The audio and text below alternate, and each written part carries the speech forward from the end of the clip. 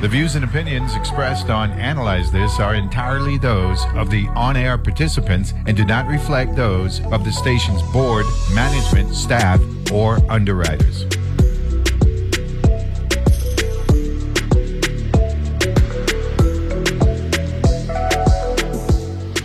And we're back here on Analyze This. We're wrapping up a conversation with Attorney Dwayne Henry, and we're going to bring on the Department of Labor as we deal with Fraud Awareness Week 2022. So you were saying, Attorney Henry? Yes, what I was saying is, when we talk about Democratic dominance, with the exception of Wang Lui, only Democratic governors have been re-elected, Re-elected, correct. Yeah. Correct. Yeah, and he got re-elected twice, though. That's how dominant he was. He got re-elected twice. He's the one. Yeah, 10 years. Well, technically it's 9, right? Because he took over in January of 78. But because his predecessor, Governor Cyril King, wasn't well for most of 77, and he was calling shots, they say 10. But technically, it was 9 years. Anyway, thanks for the bush tea. We'll catch up again maybe later this week. I'll let you know. Okay? Okay, take care. You got it. That's Attorney Dwayne Henry, regular contributor. Of course, you know, we do the table talk on Monday. And then during the week, we got a little bush tea. Well, now, we got these big shots from the Department of Labor just walking the studio here. And then we also have someone on the line as well. It is not national, it's international.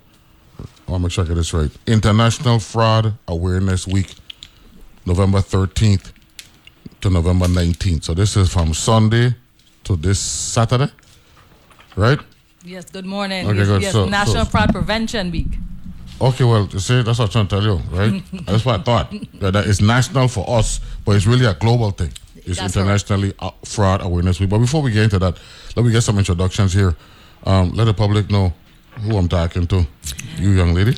Good morning to all of the listening audience. My name is Nisha Christian Hendrickson. I'm one of the assistant commissioners as well as the legal counsel for the Virgin Islands Department of Labor. Very happy to be here today. Good. Bobby. Good morning, everyone. I'm Davina Martinez, Public Information Officer at the Department of Labor, here with you today. Awesome. And who do we have on the line with us? Good morning. This is Beryl Todman on the line with you. And good morning to everyone in the studio and to the listening audience. Again, I'm Beryl Todman, and I'm the Integrity Coordinator for Unemployment Insurance. Okay, awesome. Now, you said National Fraud Prevention Week? That's what it is? That's correct. International. No, hold on there. We are getting to all of that. We done establish that already, but for the purposes of this part of the conversation, we're gonna keep it within the confines of America, and then we're gonna go global. So, National Fraud Prevention Week. Correct. Tell us about that, Assistant Commissioner. So, what we are really focusing on this year, as we do in this week on a regular basis, is preventing fraud, whether it be in the unemployment insurance system, which we're going to focus on more today, but preventing fraud, period, in the government sphere, in the nation, and of course, as Ms. Todman alluded to, in the world. So we know that there's certain reasons why people engage in fraudulent activities. We're going to get into that some more. And we also know, just kind of as a discussion, that the activities that happened during the pandemic created a circumstance where they have accounted to almost $100 billion, $87 billion of funds were taken by fraudsters for a variety of different reasons. So it's really important for us to have awareness about how to prevent fraud, and for the persons in our community to know what to do about it if they encounter it. Okay, Ms. Todman, what's the key indicators that fraud may be occurring? Well, for the claimant, we have two different avenues here. We have fraud with the claimant, and we have fraud with the employers. On the claimant side, and when you apply for unemployment, we go through a series of solutions, your personal identification information. We have to verify that now and all. So if someone sees something happening with their identification, with their checking account, their savings account, with their money, they need to pay attention to it. more so today than yesterday. Right. And the referencing of what took place in the pandemic, how rampant was it in the Virgin Islands? It happened. Or prevalent, if not rampant. How prevalent was it in the Virgin Islands? Yes, we did have some of it happening here, but compared to other states, we're just a percentage, small percentage. And I can get into why. So one of the things that we did in the beginning of the pandemic is require that everybody go through what we call regular unemployment. So you would have to come into the office, demonstrate that you were who you were by giving us a ID and filling out some paperwork. That step alone made it much more difficult for fraudsters because a lot of the activities in the States are all electronic transactions. And so they didn't have that initial step. And so a lot of the fraudsters couldn't get into our system in the beginning. Once we went online, it exposed us in some other mechanisms and we were able to clamp that down. But that's one of the reasons why we had a significantly less here than in the mainland. Okay. Ms. Martinez, let me bring you in here. The Labor Department is known for a high-profile PR machine, so to speak. Right. I don't. You got local talk me to use. I don't skylark. This is true. When it comes to informing the public. As to the different programs and all that stuff associated with the Department of Labor. One of the things that the agency was doing early on was discouraging people from wanting to get involved in that type of nefarious and criminal activity. I think it worked, right, for the most part? I believe so. And with technology the way it is right now, people are more aware of it. No one wants to be plastered on the front page of any news outlet or anything like this or anything like that. We definitely make it our business to educate people as much as we possibly can, put the news out there, put the information out there. We always let people know how to prevent fraud, how to report fraud, and we'll get that information to you later on in the conversation. But we're always out there putting our faces there and making sure everybody knows what's going on. That's critical because you can't assume people know what's going on. Right, exactly. Right. Okay, good. Assistant Commissioner, in general, there are penalties, significant penalties for committing crimes of this nature, isn't it? Oh, definitely. So one of the things that PIO Martinez alluded to, and is something that we want people to understand loud and clear, is that if you commit fraud, if you intentionally mislead the department, whether it is on the unemployment side or in some of the other areas like workers' comp, there are penalties to, one, recover the funds, and two, to be transferred to the Attorney General's office for further prosecution. So it's not just that we're going to get back the money and say, okay, you did a wrong thing, we're going to let you go down the road. No, we're going to make sure that you are turned over to the proper authorities for the next level of investigation and processing. So, for example, there's a process, and Ms. Todman can go into this a lot more, called overpayments. So in the event that you are overpaid, so we gave you a certain amount of money, but it was more than you were entitled to, then you would have what we would call an overpayment. Now, some overpayments you create for yourself because you know you're working a job. You didn't tell us you're working a job. We gave you the money under the impression that you weren't working. And so now we have to ask for that money back. Now, if in the event that you did this for many, many months, you might have a significant amount to pay back. And then we would have to set up a payment plan with you or some other mechanism to get the funds back. And that's in the event that you did the wrong thing and you didn't let us know that you were actually working or some other activity. Now, overpayment may not always be intentional. Absolutely. Right? That's correct. There is negligence. Absolutely. Right? And that's error. That's human error. That's correct. Right? So in that case, that can be recognized by the agency and they can say, look, we realize, we made a mistake here. We can go about dealing with this in a very amicable way. That's absolutely correct. And that's what we consider non-fraud. Okay. So there are two different categories, but what we're talking about more is people who know for sure they were working. There were instances that, people allege that the employer was paying them for half time, and they know they were coming to the office, and we had to do investigations. So there's a wide variety of activities that were happening, especially people who were getting PPP and they're also getting unemployment. And so we had to investigate a variety. And Ms. Todman's unit does a lot of that investigation to ensure that people who have overpayments are required to pay back and to discourage, going forward, which is part of the reason why we are here today, to bring awareness. Okay, good. Ms. Todman, the Department of Labor was vested with stewarding multiple programs as a result of the pandemic. I remember the commissioner would come in here. 9. And every other appearance, there were new programs and old ones that were sunsetting and all that stuff. So how do we close out? How did they close out a particular program and then at that time look to see if there may have been intentional violations or errors on the part of the agency? Well, that's a great question. So, well, that's why you're on a great show. You're on a great show. You're on a great show. So you get great questions on a great show. Each program had a timeline to begin and the sunset to end the program. So with every time the program ends and they came up with a new program, it had a different name and a different timeline. So our system had to be reset in order to accommodate the claimant's applications and to apply the proper timelines to it, because it was different funding, what we call different funding sources for each program.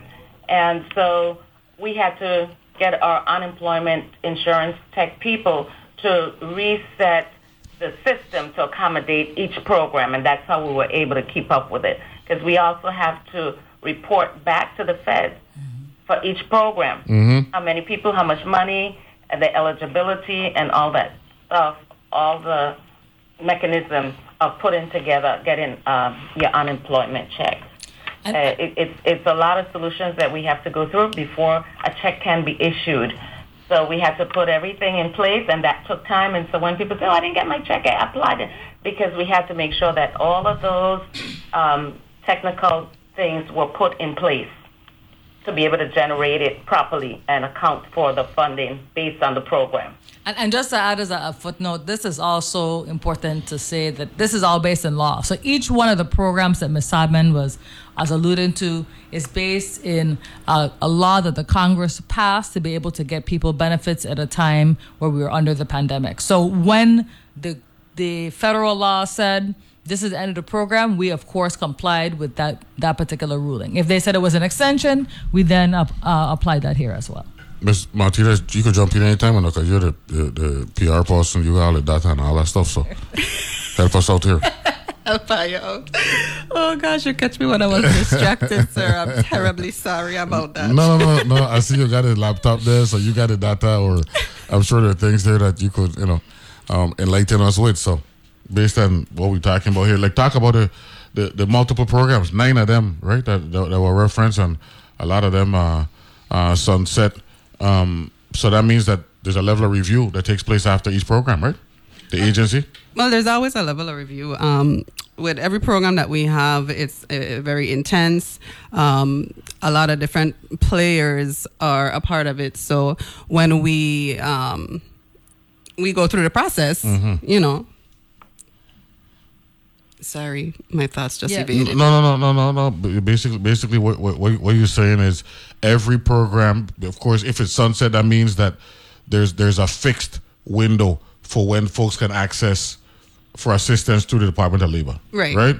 And let's say a program may last 180 days, right? At that point, you close off the program, you got to go through a review because Ms. Todman just mentioned we got to report back to the federal government because they're making money available to the agency, right? Right. And then you have a responsibility to let the public know prior to the program opening the dates, the deadlines, all of that good stuff. And the requirements. Right. And the requirements because everybody eligible for what going on there. And that's a critical part of making sure that our agency, when it's stored in a program, that it allows for you to know the parameters under which you're conducting the program, right? Right. Because even certain programs have age restrictions. Certain programs have a lot of different requirements that you have to meet. So you definitely have to make sure that you're aware of what you're trying to apply for, and you meet with the correct people within the department so that we can guide you. You know. And then how does my friend Gary Halliard, his role, because he's a numbers man, a stats man, like he'll be processing all that information for the board. Everything. Every number he will sit here and laugh. Every number for you. He has a dual role in the department. He is the director of the Bureau of Labor Statistics, as well as the acting director of unemployment insurance. So he has a dual role. So he was really a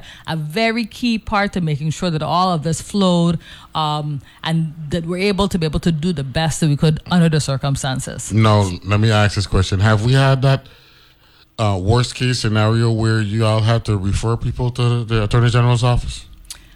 We have referred people to the police department for them to go on to further so that's processing. That's the first step. That's the step. Refer that because of course people have due process.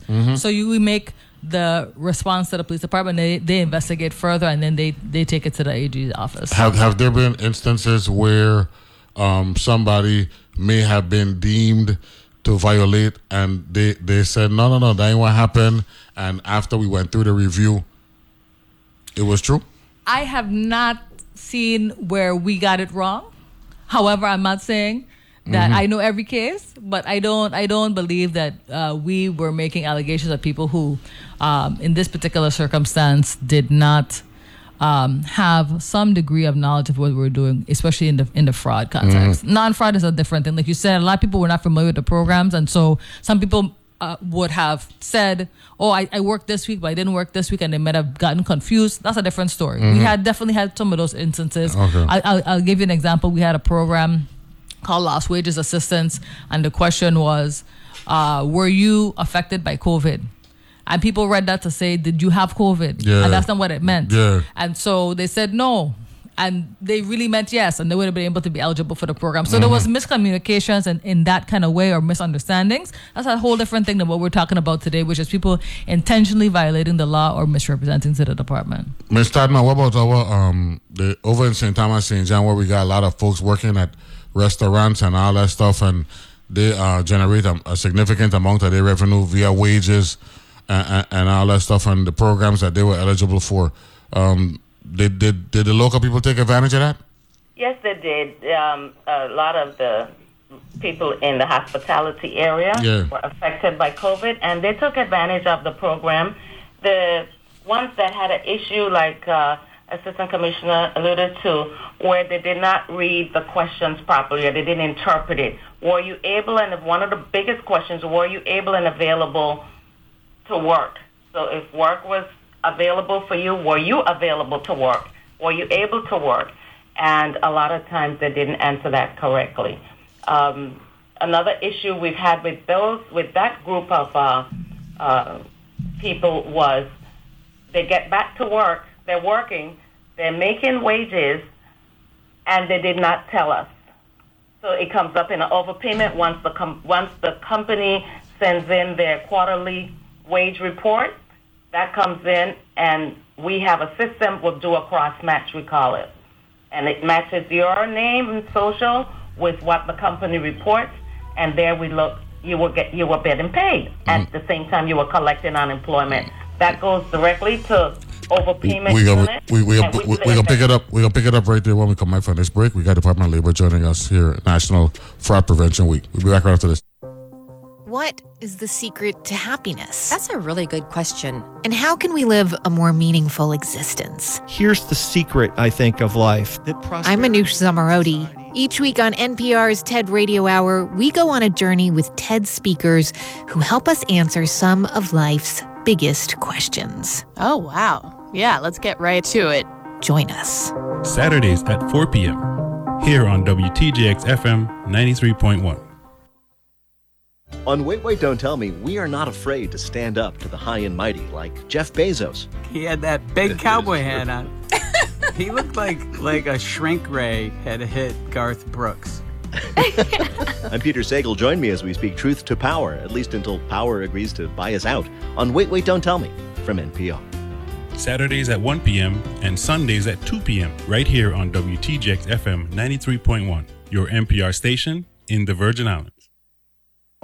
All of us want to know what's going on, but only some of us want to know the why. That's where we come in. 1A is a place for the curious. Daily conversations for those looking to make sense of our world. I'm Jen White. I hope you'll join me next time for 1A.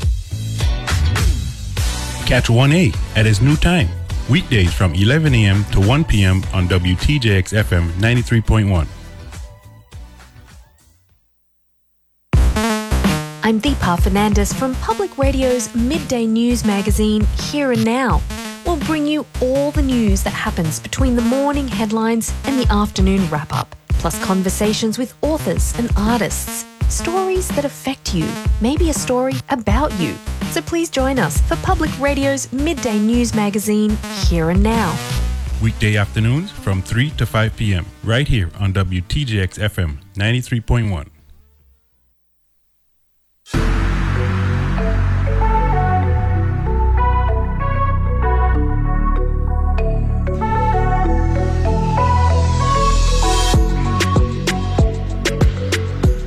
And we're back here on Analyze This. Department of Labor is in the house. We've got Nisha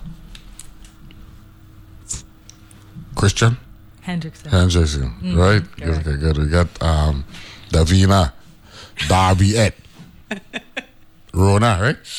Lily Rona, that's what it is. Lily Rona Martinez. And we got Miss Beryl Tadman out of St. Thomas. Join us. Good morning once again, ladies. Good morning. Okay, good. You were saying something, Ms. Tadman, there, with respect to the referral part when you're looking at overpayment because an employee may have been in the hospitality business, may have been benefiting from a program at the same time they were working? Correct. You have to report that you're working. And we have mechanisms in place that would cross-reference and check that information. It mightn't be done immediately because reports come in every quarter. The employers are required to report quarterly, your wages quarterly. So you might have collected your benefits in June, and we didn't get that report until after that because the quarter ended June 30th. But you worked in June, and you collected unemployment in June. So you'll be once that overpayment hits us, and say once it's posted, all the data is posted, and we get that match, we then have to investigate it and ask you why. We call you up. We ask the employer to verify that you did work in that time period, and you either say yes or no, and we can verify that you did work. Your employer said so. The burden of proof is on you to say that you did not work in that period. And if you can't confirm it, then you have to pay the money back. Okay, that's pretty straightforward to me. Now, Assistant Commissioner, the Department of Labor is a very important agency for a number of different reasons, right? First of all, we got to make sure labor laws are respected. Correct. Right? Correct. You also compile data, which actually lets the those who are interested and need to know about our workforce and unemployment get them informed. Right? That's correct. Now, on the mainland, from a political perspective, I'm not bringing you into politics, I'm just using this as a reference. The jobs report that comes out the first Friday every month is a big thing. That's a big data, right? Huge. Because it lets us know what unemployment is, number one, and number two, in particular, they break out into different areas where the private sector, manufacturing, and all that stuff. So it's important that, and this is the question now, that we have as accurate as possible data that's actually made available to your agency so that when the agency makes it available to the public, we have an example of where we're at. Now, yesterday, the delegate referenced that our unemployment, even though unemployment on the mainland is very low, ours is still up there, so to speak, right? So when the agency meets with the governor, right, and the powers that be, who are the decision makers, are we confident that the Labor Department's data is where it should be, and we have enough resources in place in that area so that data could be on point? Absolutely.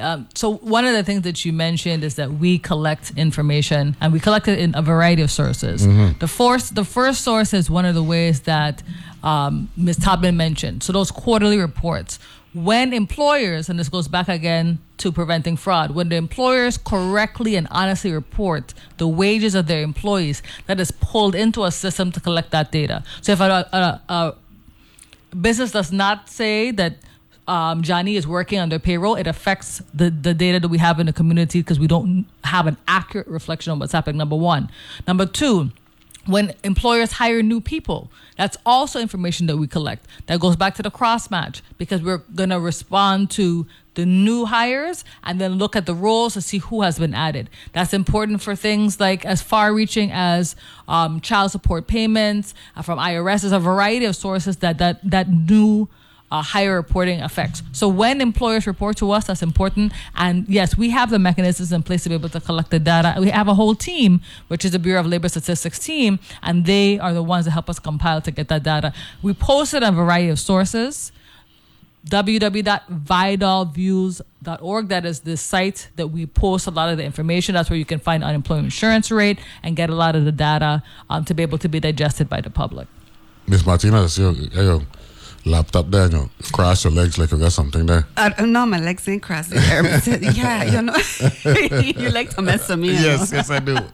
No, I mean, and I just want to touch on the fact that people who commit these, fraud and that kind of thing, is not always someone with a criminal mentality and that kind of thing. Sometimes it's people that are generally honest and they just feel like they're in a tough position, and they may be living beyond their means, they have financial difficulties, and if you know someone that may have some kind of red flag or something that is out of the norm, talk to them, have them report it, or if you know someone who is committing fraud, report it.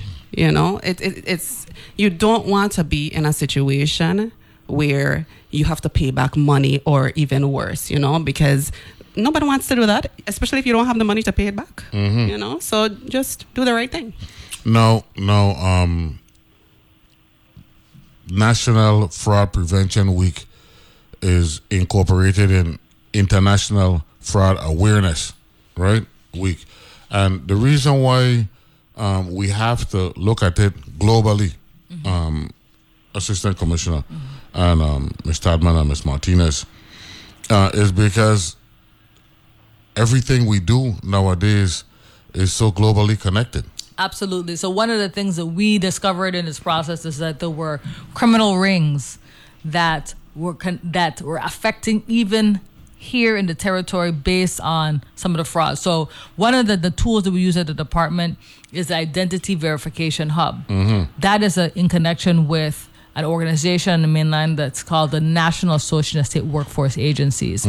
They assist all the states a variety of mechanisms, and one of the ways was to, in this area, track cases and claims that look suspicious and then report it back to all the rest of the states. And so there's a hub of information, and Ms. Todman's team helps to track the ones that we have locally, put them into the system, and so if they're reflected anywhere else in the nation, other people can be able to touch base on that and be able to stop what we call suspicious actors across the United States. And one of the things that I have been privileged to do is represent the Virgin Islands as well as Rhode Island, Connecticut, New Jersey as a Region 2 director at that same organization. And we have been able to push to be able to use all of the tools, including the Identity Verification Hub. And Ms. Todman can speak to more about what that allows us to do, but it's been really crucial in helping us not only prevent fraud in the territory, but be on the cutting edge of information when it comes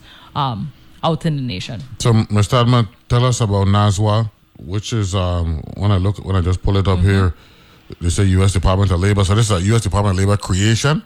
It's a nonprofit organization that is in collaboration. It's partially funded by the U.S. Department of Labor, but every state chooses to be a member of the organization. They pay dues, and it represents in a nonpartisan way all the state agencies, and it provides a variety of services. Some of them are technical, some on the workforce side, some on there's a variety, everything that has to do with workforce. This group, this organization helps the states to be able to just to get some background before Ms. Todman responds, NASWA was founded in the depths of the Great Depression in the early years of unemployment insurance and employment service programs.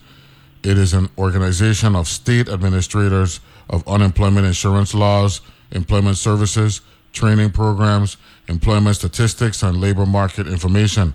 Throughout its more than 75-year history, NASWA has strengthened the workforce system through information exchange, liaison, and advocacy. The guiding principles of NASWA are advance the state role in the workforce system, invest in training and professional development, and lead in coordinating local, state, and federal rules. So, Ms. Todman, tell us about how we are incorporated into NASWA. Well, our unit here at the Department of Labor has signed on with the Integrity Data Hub, it's called, at NASWA. And we have biweekly meetings with them. We're a member of that subset. And we attend their biweekly meetings where a group of us get together from different states and we share information. What happened in your state? How did you deal with it? And we share that data around to enhance our day-to-day operations. We also have in there, they provide us with several tools to assist with personal ID, what's called PII, personal identification information. We have someone sit at the desk, and his main job is to run every single claim that comes into labor through that solution that they provide. That will tell us if someone has had a claim open in another state, the same person. Is the Social Security number not looking right? It doesn't match. They think it's not a match. A variety of areas they look at, and we have someone specifically working that particular program. It helps us quite a bit to identify what could be incorrect claims. Claims that are, I don't want to say fraud, but potential fraud claims. This gentleman, he's our investigator, so he looks at them daily. They also send out alerts, whereas another state found that this claim is a fraud claim or it's suspicious in some way, the address didn't match or something didn't match, they put it into that database, and the IDH Integrity Unit, they send it out to all the people, all the states that are registered in that group. So we are in that group, and we get those alerts daily. Sometimes we get 10, 15, 20 in a day, and we have to then put it into our system to see whether or not that person had a claim in the Virgin Islands.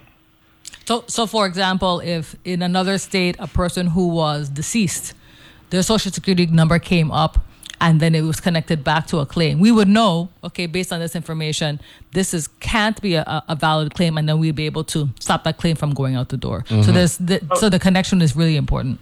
Yes, and just I don't know, Nisha, if you want to talk about it, we just got a new program last week, and as you talk about someone that's incarcerated or someone that's passed on to the great beyond, and you use that information to file a claim, when we run it through this new solution that we have, it'll show up that's false. And so we can send you a letter and let you know that we can't accept your claim for whatever the reason is. But we just got this brand new program that would check for all these types of things. If you're incarcerated, when you were incarcerated, where you were incarcerated, if you're dead, when you died, date of death, Social Security number is incorrect, doesn't belong to that person. The Virgin Islands now is on the cutting edge of technology in eligibility for unemployment insurance. Ms. Martinez, I mentioned earlier about labor laws and statistics being one of the two of the veins of the Department of Labor, but training and hiring our young people, that's also... Yeah, that is really huge at the Department of Labor. Of course, the youth that's the future. So we have to make sure that we have programs available for them, and we really create what kind of community we're going to have in the future. One of my favorite programs, and I always mention it, is the LIFT program, which was originally a summer internship, and it has been extended to fall, and we're extending it to the spring session as well. And that program gives the youth an opportunity to work for employers that are connected to the field of study that they're in their, I think it's the 3rd, 4th year of college. So programs like that really helps us to guide the youth and create a very diverse workforce. And are we encouraging the youth to want to work? And that's number one. And number two, stay away from nefarious behavior that could lead to fraud and all that stuff? Absolutely. We go into the villages. Okay, listen, we're all over the place. We're spreading the information. We're all over social media. We are everywhere trying to get the information out. And we're not just waiting for you to come to us. We go out and we reach out to you. So, you're going to know. That's what I'm talking about. Now, I had to bring it up because I don't want to have to believe I could just come here and get all these softball and easy questions. It's true my partner gone from them, Dr. Dixon in there with Honorable? That is correct. Dr. Dixon went on to other opportunities, but we always encourage our young people when they're coming to take opportunities with us. We don't hold them back. No. We encourage them to continue their forward career, their forward momentum. Yeah, but when he come in at my show and getting all his profile and using this to broaden his scope, and then he take his step, the least he could do is say, well, Mr. James, and I had to hear about it just by happenstance. I've been in government house. I'm going to tell you what happened. I've been in government house. And I was talking to the governor. This is early August. And Carl Knight come in and said, look now, bam, bam, bam. I said, what? He said, yeah. Well, so basically what he was saying was, the young people nowadays ain't waiting for us to tell them when they can move. They're moving on their own. That is 100% true. Yes, I have no problem with that at all, right? Because you have to determine your own path, right? But tell Mr. Dixon that that's all of this courtesy and exposure that we gave him here analyze this. At the very least, right? He could call and say, well, dag, again, you know what I mean? Is it? But the future of workforce, like you said, is very mobile. It's very fluid. People are changing, and we encourage people to change their industries, to learn about programs. Remember, he was at the DMV first. Yes, that's true. And then he came to IO. So all I'm saying is, I understand that you go blaze your own path and all that stuff, right? But we're a small community, right? Ain't nothing wrong with saying, dag, be thing good, I go in some places. We're not saying that. We're not saying it. But just as this is also apprenticeship week, we have to encourage people to look and to be able to access all the different training opportunities, apprenticeship activities, and then again. But the asset was mutual. He was an asset to labor, and labor was an asset to him. Right. And so don't downplay, right? The value of the agency to our young people as well. Oh, I definitely wouldn't do that. So that's the point I want to make. One of the things that we, especially under the leadership of Director Sebastian, we have been able to really encourage young people at a higher level, and it's only going to continue as Ms. Martin has mentioned, that we have more resources in this area. But getting back to fraud. Hold on a second. We're going to take a break. Can we get back to fraud? I just wanted to digress there a little bit because I didn't know if I would get the opportunity because I want my good friend Dr. Kevin Dixon to know. I hear about you and you ain't tell your boy nothing. You know what I'm saying? That's all that was. We'll take a break. We'll have a great closing segment right after this with the Department of Labor.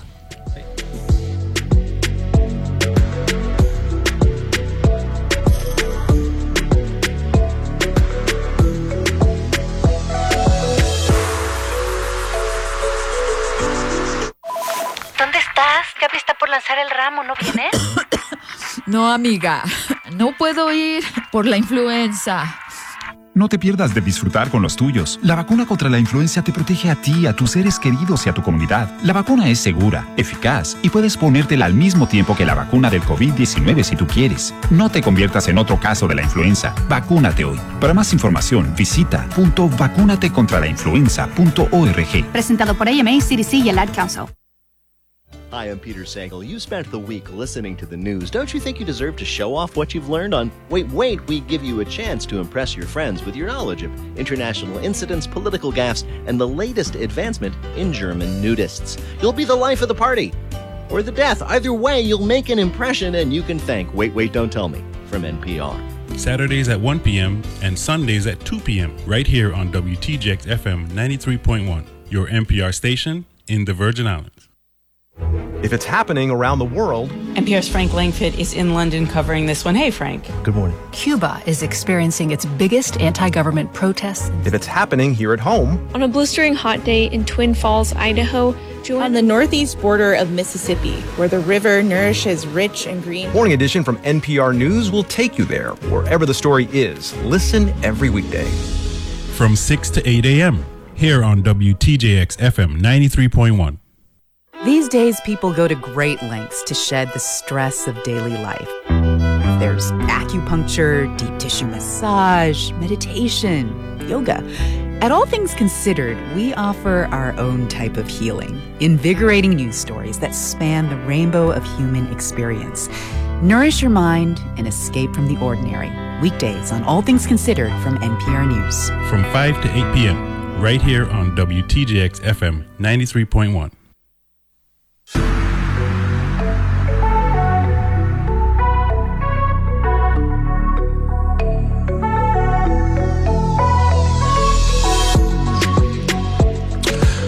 And we're back here on a Tuesday. Normally, they used to come on every last Tuesday of the month. But they're down on the middle Tuesday of the month. This month, the Department of Labor, we got Assistant Commissioner Nisha Christian Hendrickson. We got Miss Beryl Tadman and Davy. She like that. I love it. I know. It's proud moments, man. Proud moments. I know. That's my boy, you know what I mean? Davy Martinez, Miss Rona Martinez joining us this morning. Check this out. Davina, right? Yes, sir. Davina, right? So, the strength of my show is my audience. So, one of my listeners said, Neville, how you could skin the man up on the radio like that? and I said, right? He do me wrong. Had to touch him up a little bit when they mentioned the lift program. So that was right. I take responsibility for that, you know. No, but check this out, right? And I said, I'm happy for him. And she said, what a thing. The point that I'm making is this. When the Department of Labor made appearances on the show, in particular the lift program, those were some of my best shows because the lift program, I mean, that has been a success at the Department of Labor for decades. I believe Carol Burke. More than 30 years. Yeah, I believe when she was then Assistant Commissioner or Deputy Commissioner Carol Burke was a former senator, was there. They started the program and the quality of the students that were coming here with Dr. Dixon. And it wasn't even killed in COVID. Yeah, that's what I'm saying. It remained during COVID. I figured out a way to make it happen. So that's all I was. So basically, I'm hurt. You know what I'm saying? I'm balling. So when Davina mentioned lift, I said, I could get after my boy, but I want you, Dr. Kevin Dixon, to know that we're proud of you as a Virgin Islander, educated Virgin Islander. And we actually mentioned that we like the fact that you're not sitting there waiting for someone to tap you on the shoulder and say, okay, we're ready for you in this area now. Millennials, they ain't with that. No, you know what I'm saying? No, absolutely not. Absolutely not. We are on to the next thing. And you know, Vital is creating stars. So hey, exactly. We got stars you know what I'm here. saying? So basically, it was a touch up and it was a complimentary touch up. You know what I mean? That's all it was. And I wish you well, sir. Wherever you go. Now, that's just one housekeeping. The second housekeeping I want to bring up, where you, the listener, can go on the internet and check this out, www.fraudweek.com, and it shows International Fraud Awareness Week. It's also, you'll see up in the corner, you'll see the acronym ACFE, which is the Association of Certified Fraud Examiners. It tells you the things that's going on during this week. There's a video to learn more about ACFE's annual International Fraud Awareness Week in the short video, and also they give you an example of how to be a fraud fighter in your organization. And then there was this thing. Okay, here it is. There was a a disclosure where they say resources. Companies lose an estimated 5% of their revenue annually due to fraud, according to Occupational Fraud 2022, a report to the nations. And one of the things that I always encourage is reading.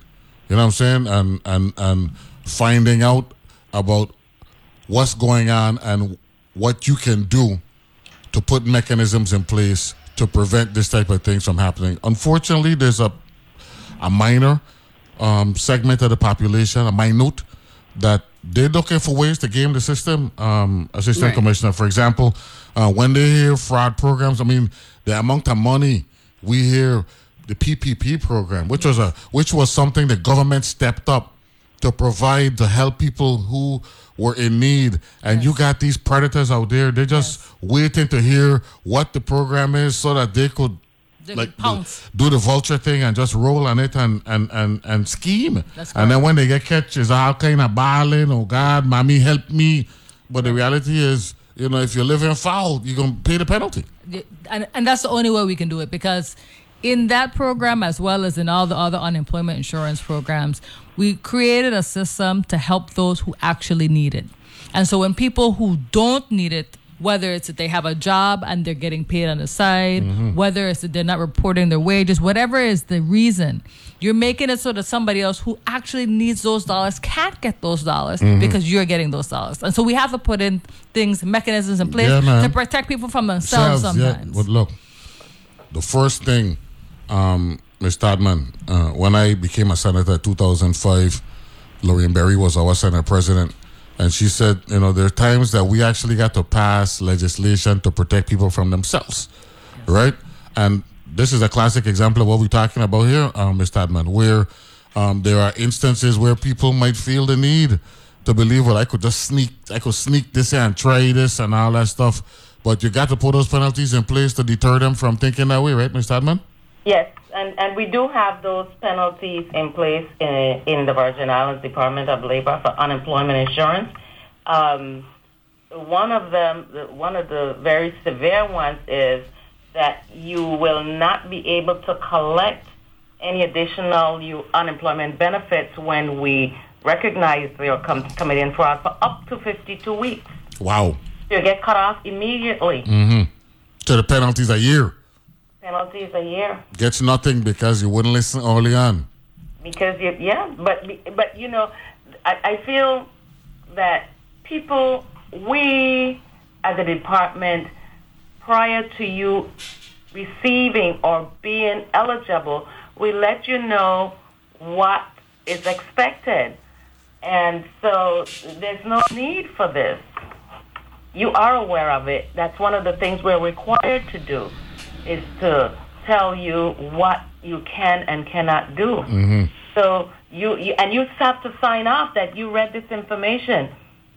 Yes, that's correct. In addition to that, if you had a valid future claim, we can deduct the money you would have gotten to pay back the money you took incorrectly before.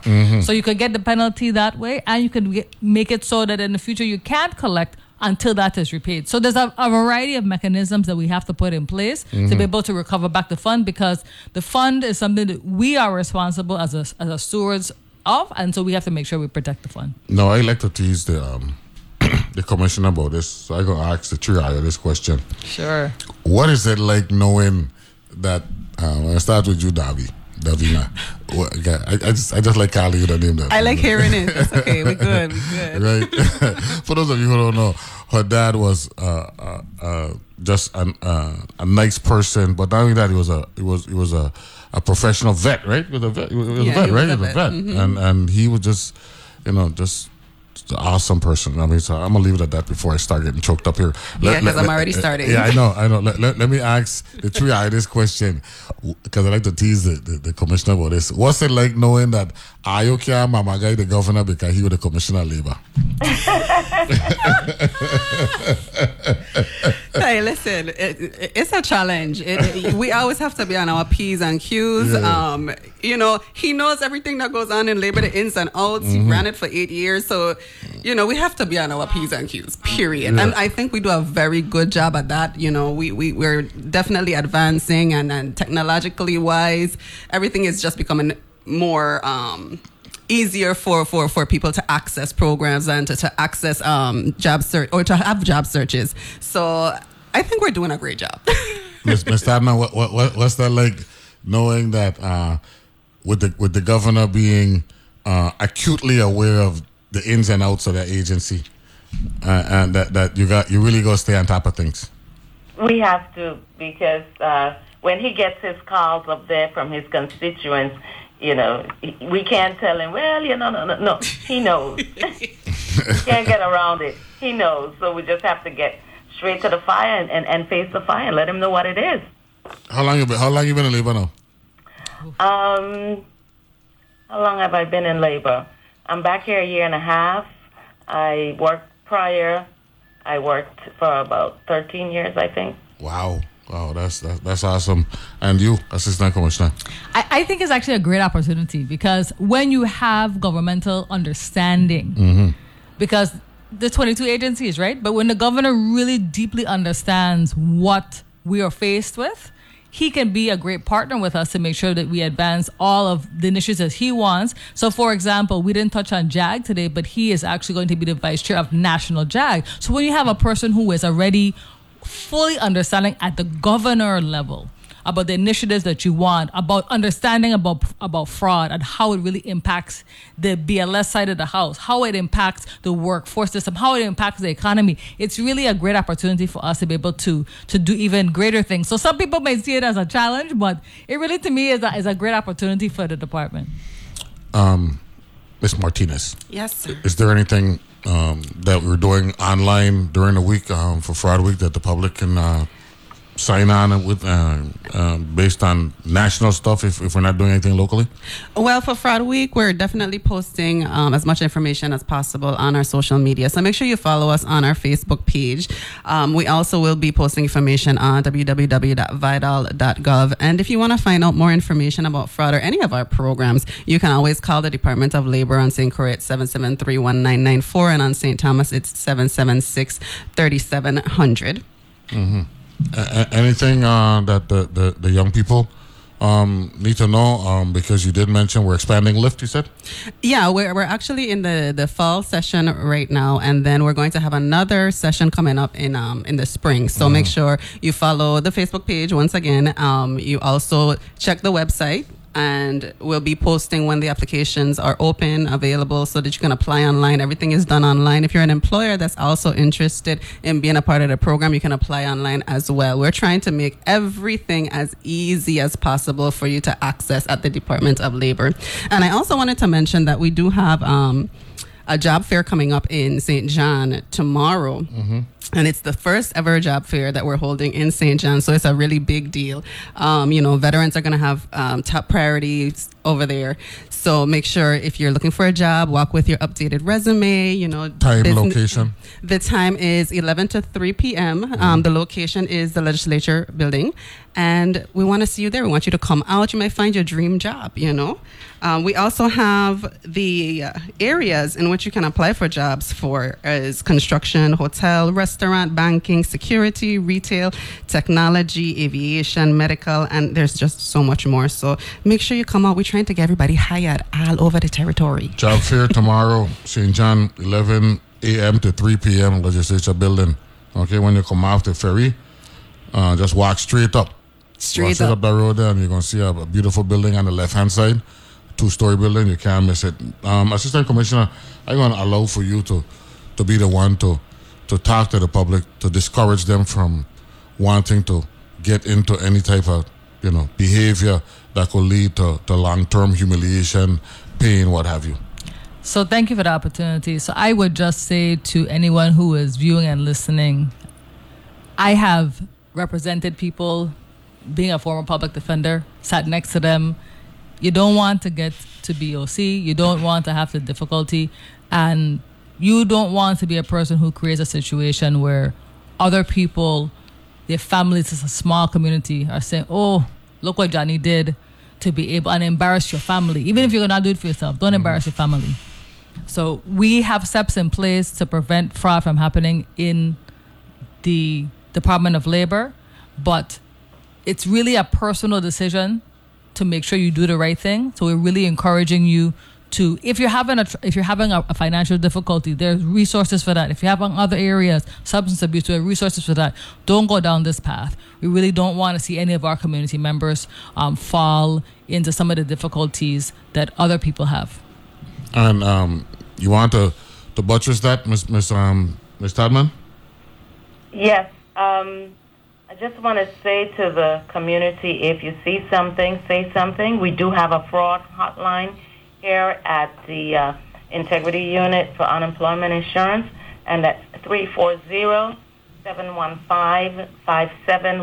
Can you repeat that number, please? 340-715-5716. That's our fraud hotline. And it's an anonymous hotline. Yes. Anonymous as well. Okay, good. So, I hope that this discussion today served this purpose in terms of discouraging folks who, Ms. Martinez mentioned, sometimes you're going through hardships. Right. And your desperation, creates, uncharacteristic behavior. And whatever you do, just lean on somebody. Don't violate the law. And because at some point, the reconciliation process brings out everything, because everything is documented. Yes. Particularly when you're dealing with government funds and all that stuff. So don't go that route. Okay? I want to thank all three of you. You want a closing remark? Yes, I would just like to take this opportunity to thank the staff at the Department of Labor in both the St. Croix and St. Thomas offices, because we know they've done a tremendous job during the pandemic and beyond. And we really right now want to express that gratitude to them because of what they do every day and how they show up for the community. So we just want to make sure that they hear that. Thank you. And thank you for working with us as partners. There's going to be a lot more programs. As Ms. Martinez mentioned, this is apprenticeship week as well. So we're going to have some programs coming on later this week. It's a virtual forum on Thursday. And so we want to really turn the tide from unemployment to workforce development, but we have to also keep into consideration not to violate the law. So thank you for the time. You got it. And I want to thank you, Ms. Beryl Tadman. Thank you very much for joining us this morning. Appreciate it. Thank you, Assistant Commissioner Nisha Christian Hendrickson, and save Darby for last. Little Rona, right? Tell Gary to reach out to me so I could get you on so we could talk some numbers here on my show.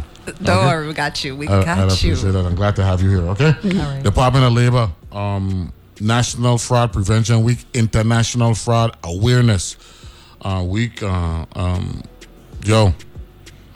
Dr. Kevin Dixon, I'm a boy. Congratulations, sir. Okay? Congratulations to the department. Be good and be safe. Thank you very much, ladies. Thank you. Thank you. You got it. Thank you to my DJ as well, Danny Challenger, this morning. Be good, be safe. Talk to you tomorrow.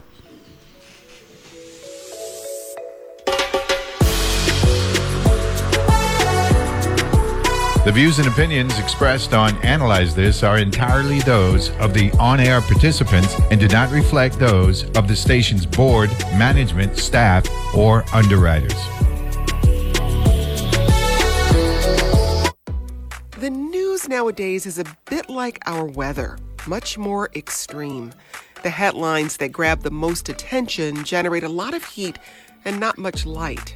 On 1A, we rely on your questions and stories to help us better understand the issues that demand more than a few tweets. With your help, we'll get to the heart of the story together. Catch 1A at its new time, weekdays from 11 a.m. to 1 p.m. on WTJX FM 93.1. During a busy day, it can be hard to make room for even one more thing. So it's a real plus that All Things Considered from NPR News is great for multitaskers. You can confidently add being well-informed to your to-do list and know that you will get it done. Whether you're cleaning out your junk drawer on a quick drive or something else, listen to All Things Considered every weekday afternoon. From 5 to 8 p.m., right here on WTJX FM 93.1.